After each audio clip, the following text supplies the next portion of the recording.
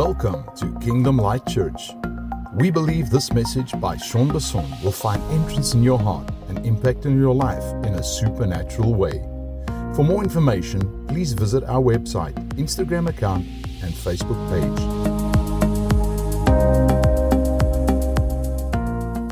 I just want to make sure we're in the right place this morning. It's good to be back in the extended family with everybody of you. Thank you for the prayers and the messages. I received so many through the time being away.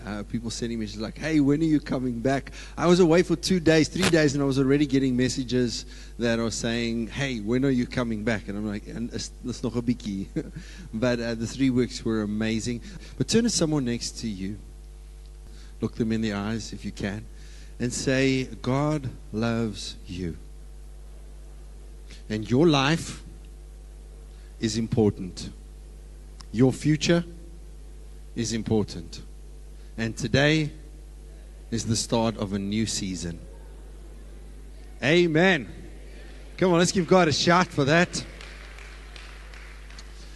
We're going to have communion today, and I'm going to speak a little different than the first service. Gary already touched on some awesome stuff. Did you enjoy the offering this morning? It was a good offering. It was really, really good. I want to firstly say to the whole team looking after the church and after things while I was away, we kept in contact through the time period, but they did a phenomenal job. We've got an amazing volunteer leadership team. Come on, let's just honor them. I think they're fantastic. You know, a church doesn't just happen. Things like on a Sunday don't just happen. They are prepared and planned out, whether it be tables, whether it be opening up, whatever that is, from everything we do in the week. All the different churches, it's a lot of work. So I want to say thank you to all of them. And I know my dad was in here cutting. JD sent me a photo of how my dad looked. I thought he was part of Avatar, just the green Avatar, because he was cutting the baptismal pool, and they're working on that. And he was green, and then he was up on the light. And I'm like, yes, Dad, every time I go away, you start doing crazy things here. So he was working really hard. But thanks for that. Baptismal pool will be up and running soon. And then today we also have a special baptism. Robert will be having his baptism today after the service. So at the end we're going to pray over him. JD and them are going to do his baptism. I think that's going to be special, right? Amen. Baptism is such an intricate part of my Christianity. It is phenomenal. So we're going to do his baptism at the end as well. So, and again, I'm just looking at the fact that we're all together as a family here today. Family is really special. So it's been nice having you all the way from Oz with us. It's awesome, awesome, awesome. So turn with me in your Bible to Acts 17. That's our scripture for the day. And I want to touch on that, but I'm also just going to give you a little feedback on what happened and where I was. So just to give some statistics of what this trip was, it was definitely not a holiday. Though I saw amazing places and experienced amazing things, I wasn't on a holiday. I was on a ministry trip that God had ordained way before I knew what was going to happen. I knew some of the places, I knew the places I was going. I knew the people I was connecting to. But I want to tell you one thing. If God's got a word on your life and you hold fast to that word will come true. I want to say that again. If God's got a word on your life, if you've got a word from God and a promise from God, that promise will come true. Though you may go through many seasons in the desert, there will be a day when you are confronted with a Jericho. And once you've pushed through the Jericho, you will get to the promise. There is something about a Jericho moment in your life where you are confronted with, do you believe what God says, or do you believe your circumstances? I'm saying again, do you believe the circumstances, or do you believe what God says? And we have seen incredible things happen the last 2 years with this ministry. Don't get ready. Just believe God, that God's going to use you in other nations. That God's going to bring other nations to your doorstep. And how many in this room here are from another nation? Just raise your hand quickly. We have people from other nations right in our midst. So what God is doing is bringing nations here so that we can take the word of God outside into Africa. And I'm telling you, Africa is going to turn around. I'm going to say that again. Africa is going to turn around. Africa is going to have the greatest revival that any continent has ever seen. And it's going to flood from Africa into the rest of the world. You know, I find Ghanaians everywhere I go. And they're all just like Nathaniel and Doreen. You know, that's amazing, right? They're always laughing. They're always singing. They're always happy. They are always just bringing light where they go. Africa is on fire. And I don't care what the rest of the world is thinking. South Africa and Africa is going to bring something that the world does not know. Unity. You know, this kind of church where we have different colors and different nationalities and multicultural, multi-ethnic church is not known in the world. You have one type of church that is from one continent. You know, only the French get together. We were at a conference in Greece, and at the conference, they were dreaming about this kind of church. I want to say this again. They were dreaming, and I'm not talking about Greeks. I'm talking about people from the UK, people from the Netherlands, people from the United States, people from all over. We were over 100 different leaders that were there dreaming about having a church that is multi-ethnic, multicultural, intercultural, like our church. And I'm going, wow, that's amazing. And they were dreaming about not just having this kind of church, but having a growing church. Having a church where there is anointing. Having a church where there is word. Having a church that is alive.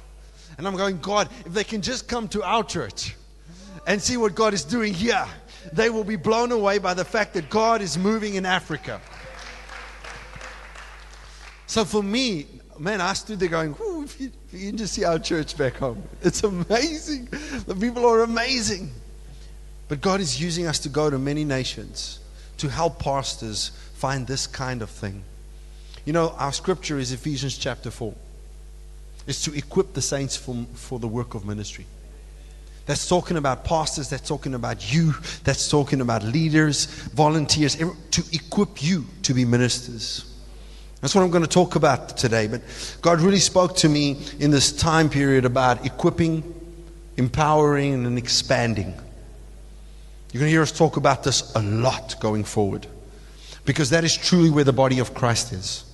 We need to equip those around us. Those that are coming in and need to be equipped so that they can start planting churches. They can start touching people. They need to be empowered so that as they go into these nations, they have the resources to do it. Whether that is from knowledge or whether that is monetary. But we need to do it. I'm trusting God within the next 5 years to raise up every month $100,000 to give to church plants and people across the world. Yeah, I'm a little crazy. I'm a little Jesus. Because it was really crazy to think that he would die on a cross to save the whole world. I'm in that kind of mindset. That I believe God wants to do something through this little church. That's about to grow into a bigger church. That's going to plant more churches in Cape Town. Do more churches across the world. Raise up more leaders. Mature more Christians so that God's kingdom will expand across the earth. Amen. And I'm not just saying that because it's a nice thing to say. I'm seeing it every single day. I'm seeing it as we travel through these countries where these pastors are hungry to have what we are having. And God's connecting us to more pastors and more leaders and more churches to help them. And we're going to go out as a team. Next year, May, I was invited back to Buenos Aires. I'm taking a whole team. I'm taking our whole team there for a week so we can go and bless their churches. They will be here in October, some of them that are coming to our church to experience this. I cannot wait for them to experience this. Because we've got something spectacular here. You have got something spectacular that the person next to you is waiting for. That's going to change history. It's going to change somebody's life. And it's profound. You know, in this time there was a way, one of the moments, and I'll finish with this, and all of this is building up to the scripture. So don't think I'm just preaching a lot of this and then I'm going to be preaching and you'll be here till 3 o'clock this afternoon. You'll be here till 2:30, not 3, don't worry. I'm just kidding. Is that we're sitting in New York City in the 16th floor of an office building. And I'm having a meeting with church leaders from across the world, some on Skype, some around the table, on the forefront of what God is doing with church planting. And I'm sitting there, and Annalise van Rensburg was also in the vicinity, so I invited her to come along. And she's sitting there with me. And I'm looking at her and I'm looking at me and I'm thinking, we're these two crazy Afrikaans, Engelse South Africans that are sitting in the middle of Manhattan talking about church planting across the world. And I'm thinking, my God, how did we end up here?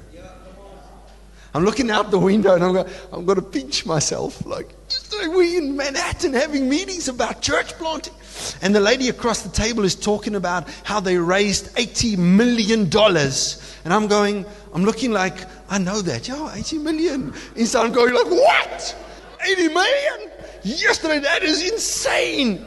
But I'm outside, I'm going, yeah, that's nice. And God is stirring in me. He says, Sean, if they can do it, how much can you do? Come on, there's something about that saying, do not look at your nationality. Do not look at the place where you were born. Do not look at the kind of job that you have. Do not look at where you're at. And I'm speaking to you. Do not look at your circumstances to determine what God says. You know, less than 2 years ago, we weren't there. We didn't have any of these things. It's not like I was staying in the best hotels. I was carrying my tog bag of 20 kilos around amongst trains, sleeping on couches sometimes, to be at these meetings. Because God said it.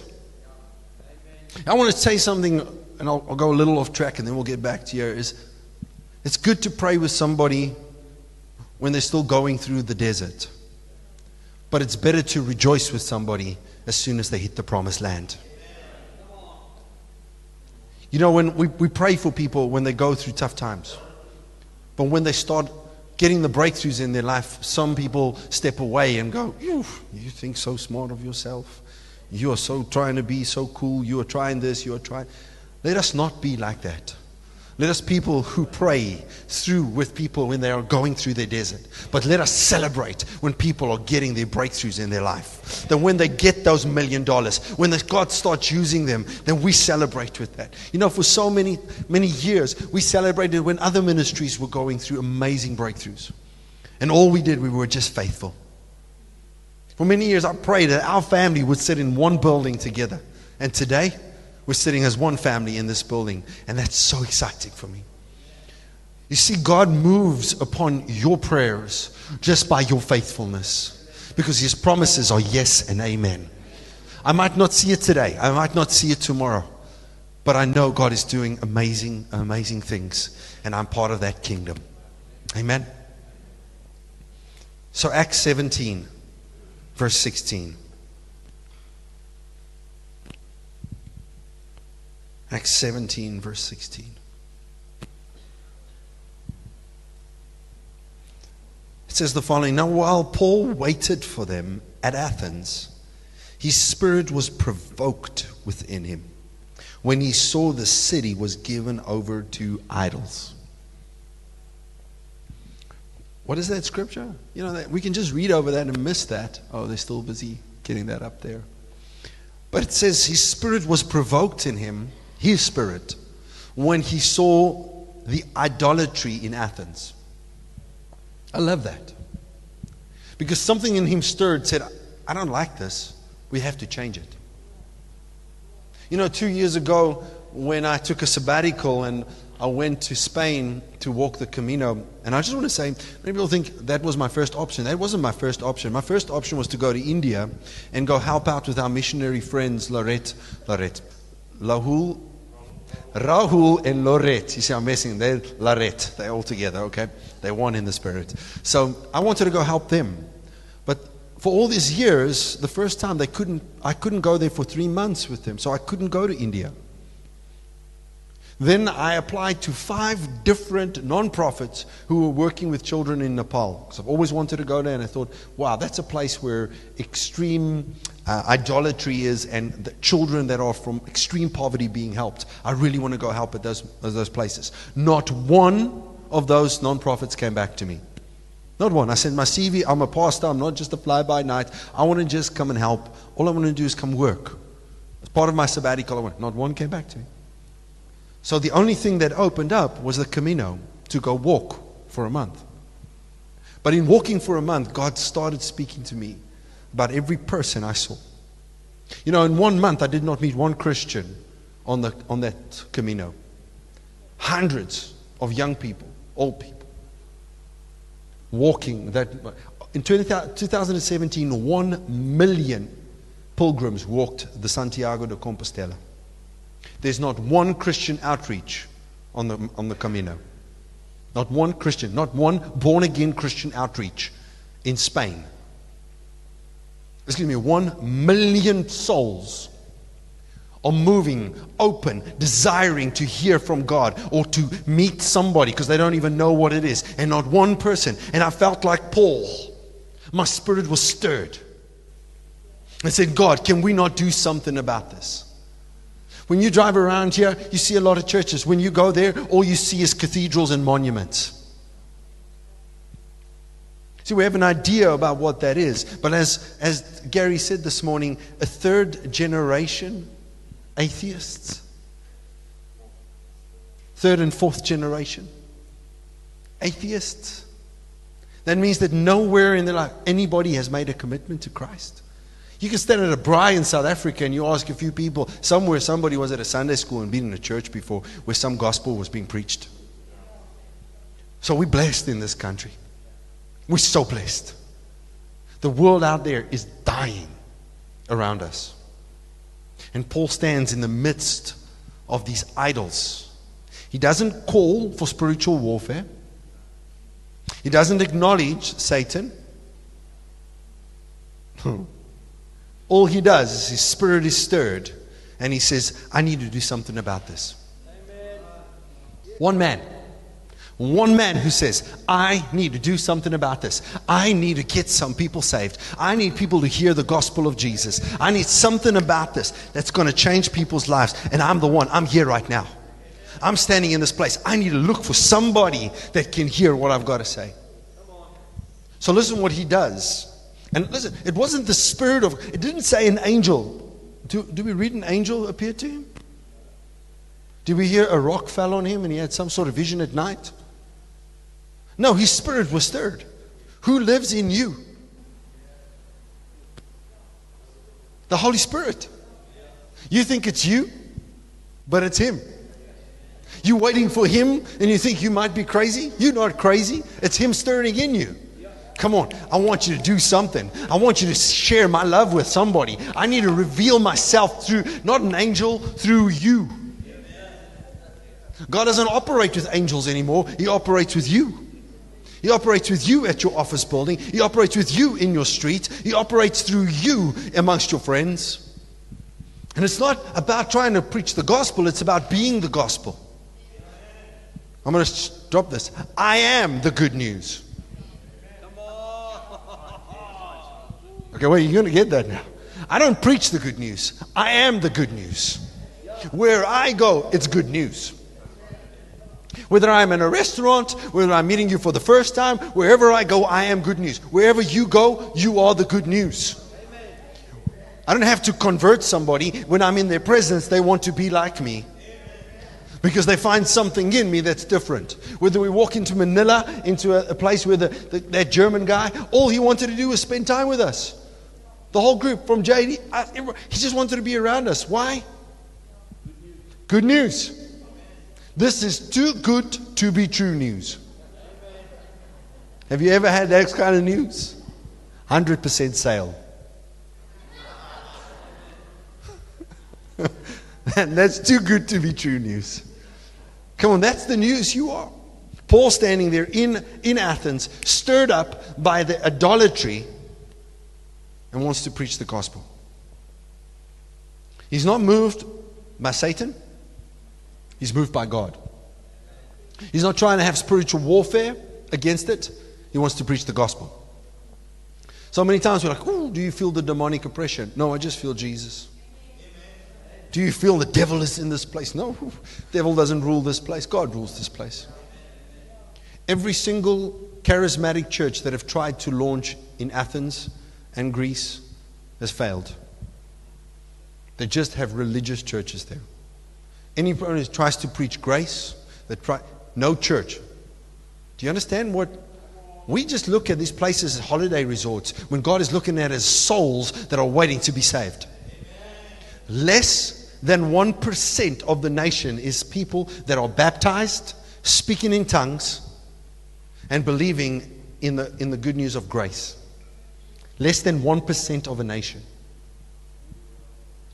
Okay, well, maybe it's just me. Then I'll be the only one saying, God, that's got to change. There are so many souls that are needing Jesus in the world, and we are the ones who have the good news.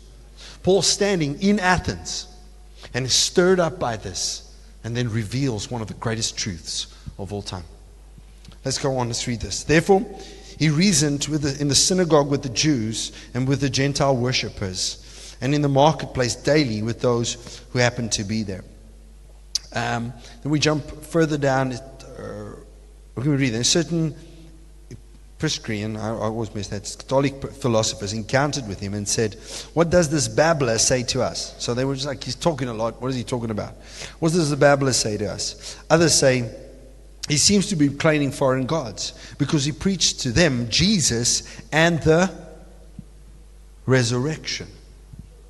Oh, he was teaching something very profound. That his God is alive.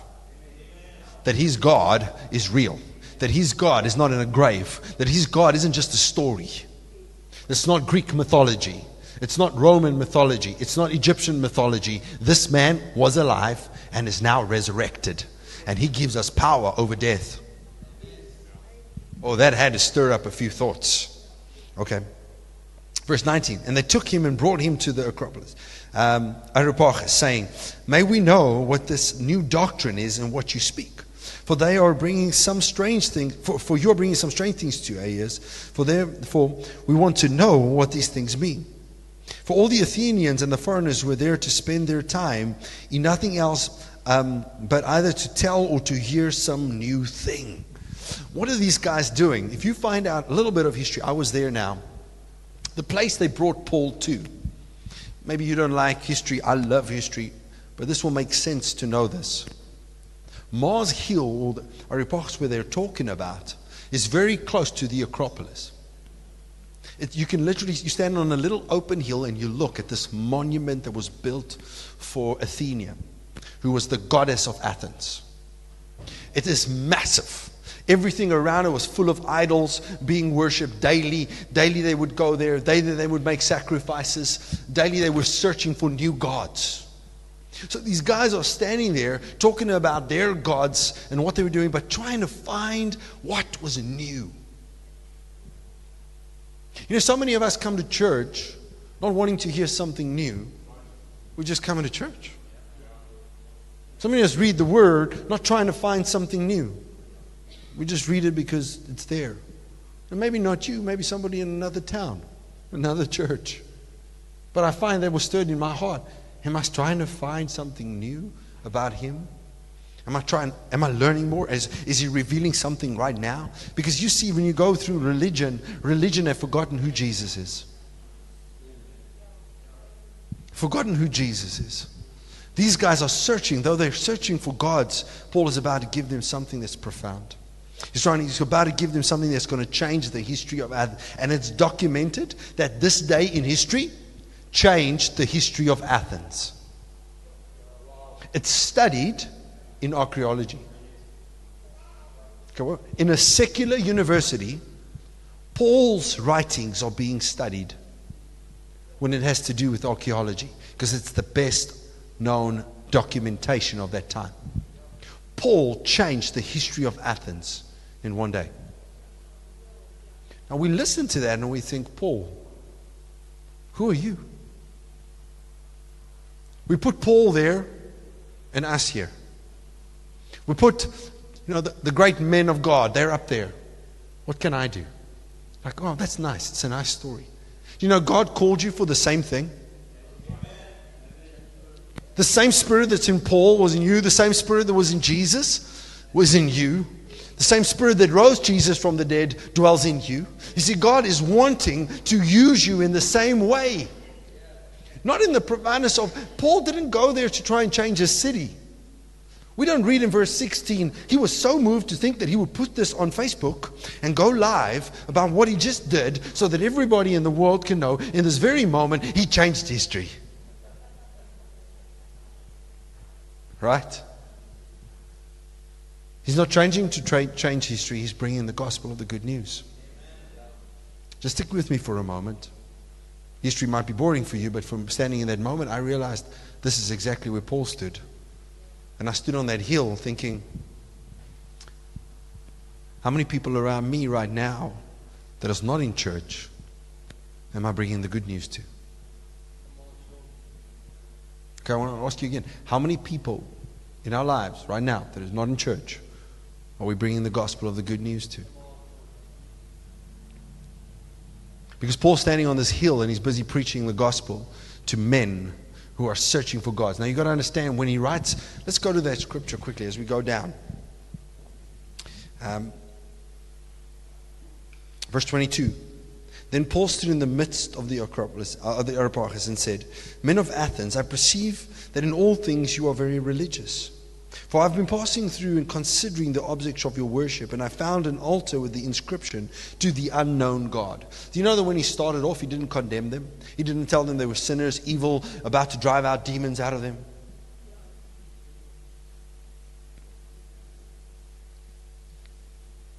He didn't confront their negativity. He was about to give them something that's greater. Why could he do that? How could he do that? Because he knew who God was, and he knew who he was in God. Who's God in you? I have something to give. Therefore, one of the worshippers, without knowing, therefore, the one whom you worship, without knowing, him I proclaim to you. I'm not looking at what you're doing. I'm not looking at your idol. I want to tell you about something better. He's using the enemy to preach the gospel. Using the enemy to preach the gospel. Listen to this. God, who made the world and everything in it, since he is the Lord of heaven and earth, does not dwell in temples made with hands. Said this in the first service. What he just said there is profound. Because all they do is build temples for their gods. And he stands in the midst of men who have never heard of God and say, the God I want to show to you, the unknown God, doesn't dwell in a building. He's everywhere.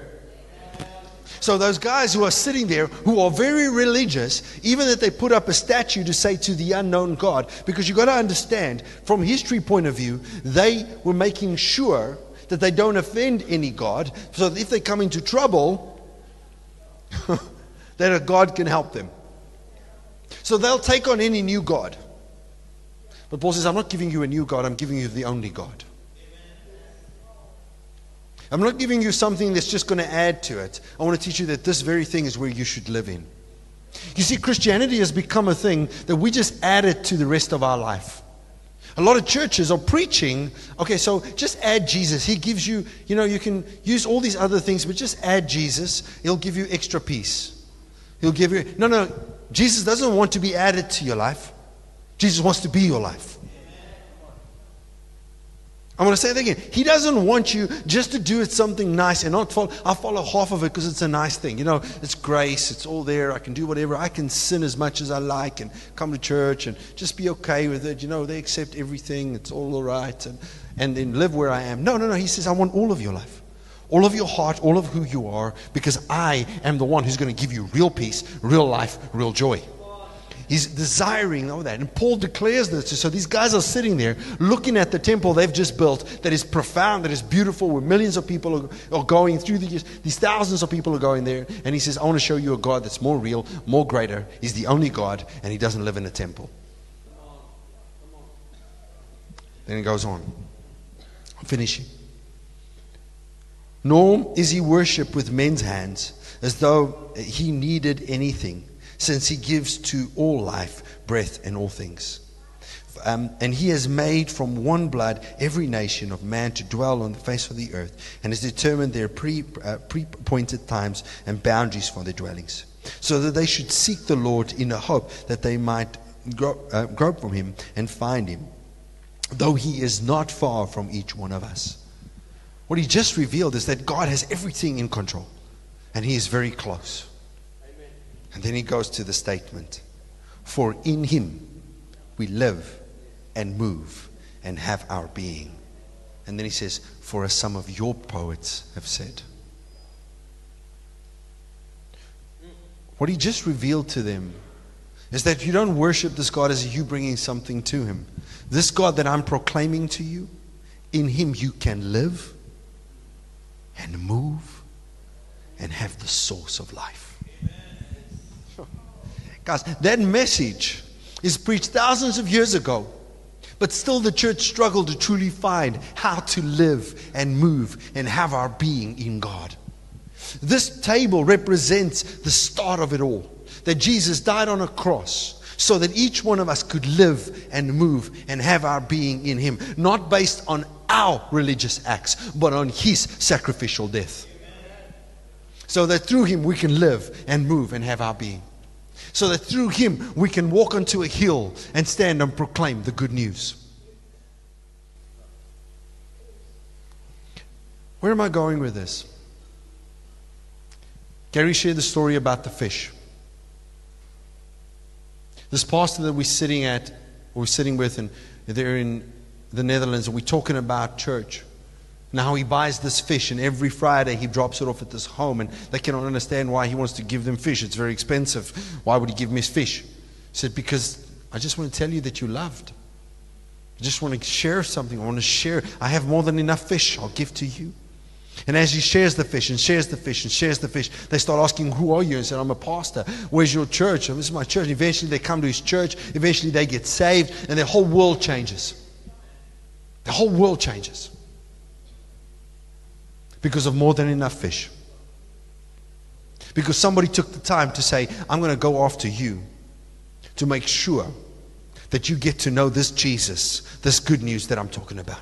Paul says, I'm stirred in my heart because of all these idols, because I want to bring you a gospel of good news. But what does the church become? Very inward thinking and not outward thinking. It's about me, it's about my family, it's about my things. But what about the person next to me at work? What about the guy next to me in the station, or on a train, or the guy at my workplace, or my neighbor? What about those guys? Before the end of this year, I believe we're going to get Elsa and Leon, that is my mom's cousin, to this church. Because I want them to see the seed, to see the harvest of the seed they sowed in their lives. Now, Uncle Rod played a role in getting saved first and then bringing this gospel of good news here. So the seed was sown already into their life from Rod's point of view. First, yeah. That's true, eh? Sown by them into their life. And then my mom's cousin pitched up at their house because one Sunday and said, we will not leave until you come with us to church. She parked the car right behind the car so they couldn't leave. She says, you will take out your clothes, you will get dressed, and you will come with us to church. So the seed of a family sown into their life, and the seed of another family coming to harvest and saying, you will come to church. None of this would have been. Never underestimate the power of your seed. By going after them, hundreds of people across the world have been touched. The harvest of seed. The night Billy Graham got saved, the pastor wrote in his diary, do you know Billy Graham? The night he got saved, the pastor wrote, not a very successful night in our crusade. Only 2 boys got saved tonight.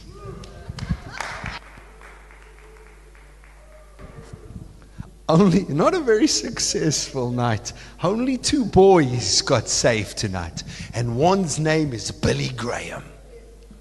How many thousands of people got saved through that man's ministry into the world? You don't know who you are dealing with right next to you in your life today. The guy down at the store, the people, they need Jesus. They need Jesus. Something about Paul's heart being stirred up about the idol, saying, hey man, I've got to do something about this.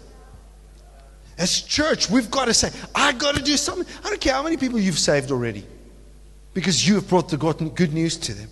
There's more. There's more.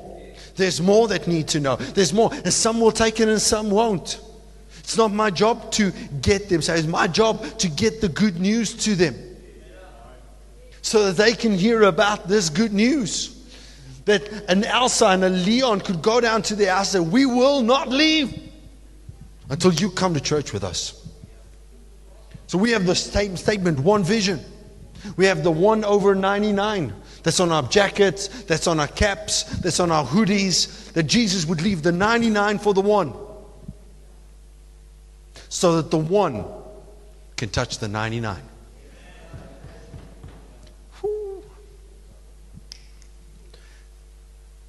There was a statistic at the one conference that the guy gave, and I might misquote the statistic, but what it did is, it said if one pastor would raise up many sister churches, they would use the word sister churches, many sister churches in a period of 2 to 3 years, he would raise, if he would do it every year with 2 or 3 guys, and every month, and he would have a certain amount of churches within 3 years. I think they were working about, let's say, 35 or 40 different churches.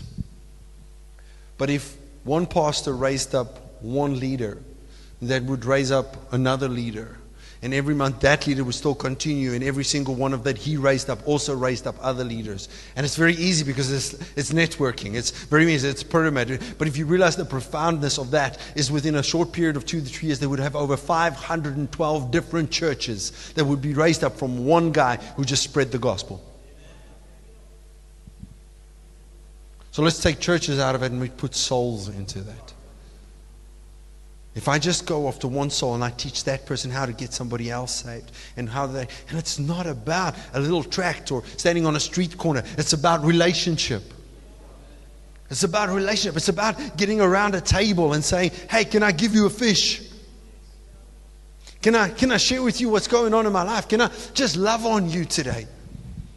Paul moved in his spirit. I said, I want these guys to know something that they've never known before. Athens' history changed because of Mars Hill. Because one man preached to a few people, and the few people took what he said, and Christianity was born there. And it broke down the temple. That in history it's known, that day Athens' history changed. Then Paul went from there to Corinth. And in Corinth the same thing happened. And from there it went into the whole world. Jesus took 12 guys and deposited the good news into 12 guys. And 11 of them went out. And you are sitting here today because Jesus deposited it into 12 guys. I'm trying to keep back the passion that I have for people. The passion I have for nations. The passion I have to see people get saved. The passion I have for this very thing that the world around us need to know what Jesus is doing in our lives through the way we live our lives. Because in Him we live and move and have our being. If I just take one person for the year that I can go after, one person I can pray for, one person that I can, one family, a family for a family, a person for a person. Let's take that one person I can disciple, one person I can walk a road with. Not trying to save the whole world, but getting one person saved.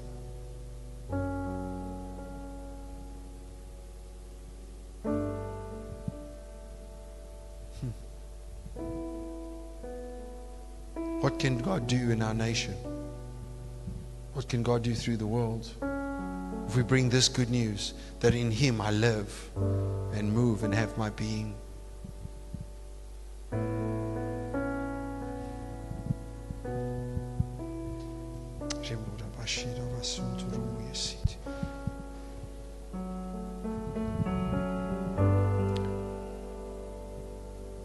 I'll tell a last story and then we're going to have communion. At this conference in Athens, there was a pastor from the UK. God started speaking to him about the immigrants and the refugees that were coming to his nation. And he was moved in his spirit. So he decided to start a little group for some Kurdish men. So he just started speaking to one guy. Just one guy at a station every day. Just, hello, how are you? Don't you want to have coffee with me sometime? They sat down, had a coffee. This one guy gave his life to Jesus.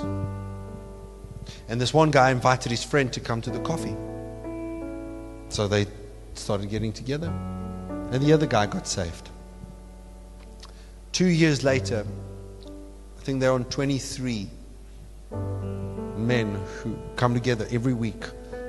And in the little video he played, a guy that just got saved 2 weeks ago had already led one of his friends to Jesus.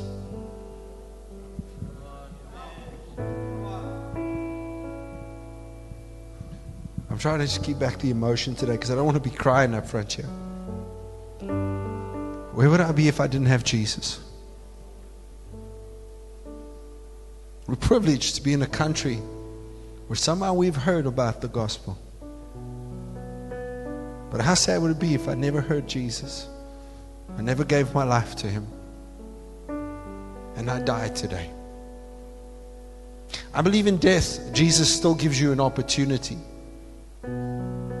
Because He holds the keys of death, hell, and Hades in His hand. I do believe He's going after souls no matter what. I'm not saying people get saved after death. That's not what I'm talking about. I don't want to get into theology today. But I'm saying this one thing. There are too many people who don't know about this good news. That haven't found the love and the passion that we have. That haven't heard this. I'm looking at this video of these young men who are leading other young men to Jesus and how excited they are. He puts up the phone and he's recording what's happening, and the guy standing there, he's so excited. He's going, yeah, this is my buddy. He's got him around the neck and he's just given his life to Jesus. He's just given his life to Jesus. They're like, woo! And they're all jumping and shouting, not because a rugby team won, not because some stupid soccer team won, but because Jesus is in his life. Come on, there's something about that that's got to be rejoicing. Till this very moment, every single time a sinner is saved, all heaven has a party.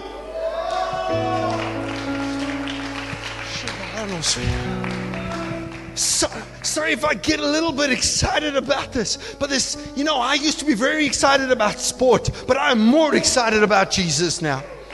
When a sinner is saved, when somebody moves to maturity, when somebody knows that he is free and he has eternal life, I might never see them again, but I know I'm going to see them in heaven. There's something about that passion, about Paul saying, hey, I'm not leaving this city until they hear the good news. I'm going to get on a hill. Lord, you open the doors. You do the things, because something about that needs to happen in my city. My friend needs to know Jesus.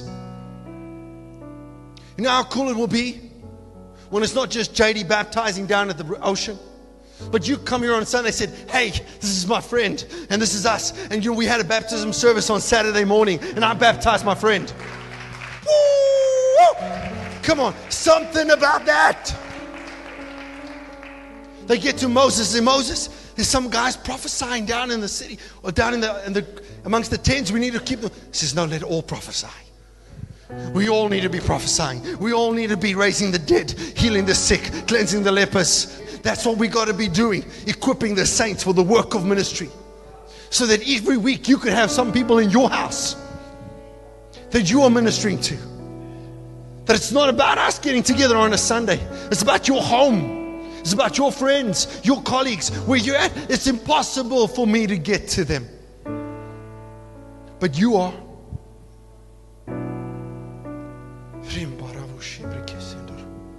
I know I'm taking time on this, but if we do not stir this, we will never see the nations change. And I'm telling you, Matthew chapter 6 will never come to pass. The church has been waiting to get out of here when God has been waiting to come here.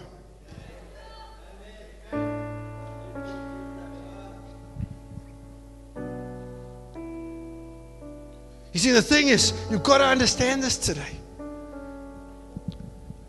For many years, it was all about the rapture. It was all about end times. It's all about the beast coming and the Antichrist and all of that. When God himself on earth said, let me teach you how to pray. Our Father, who art in heaven, hallowed be thy name. Thy kingdom come, thy will be done on earth as it is in heaven. So before anything can happen, whether you believe in an Antichrist or not, whether you believe in end times or not, I'm telling you one thing. His kingdom needs to be manifested on earth first. No more sickness. No more sickness. You know, the next part of this church in the next few months, we're going after sickness, lock, stock, and smoking barrels. We're going to pray for people like we've never prayed for people before. We're going to see sickness healed like we've never seen before. We're going to see people get saved. And you might be like, oh, Sean, I don't want to go out. No, that's not what I'm talking about. And we want to equip you so that you, wherever you are, through relationship, are going to see more people saved than ever before. More people healed than ever before. More people changed than ever before. Because there's only one God. And He was revealed through His Son, Jesus Christ, in the earth. So that in Him you can live and move and have your being. The people need to know that. It's not in the world economy. It's not in your finances. It's not in your relationships. It's not in your husband or your wife. None of that can make you happy. I'll be honest, it cannot make you happy. Because somewhere something will fail and you will find your joy go out the door because you've built it on somebody or something. But when you build it on Christ, in Him you live and move and have your being, everything will change. And everybody that comes encounter with you, they will change. They will change.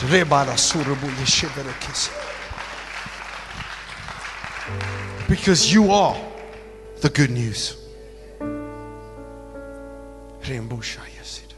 May this stir in your heart today. Thank you for listening to this message. For more information about Kingdom Light Church and upcoming local and international events, please follow our Facebook page, Instagram account, or visit our website at www.kingdomlightchurch.co.za.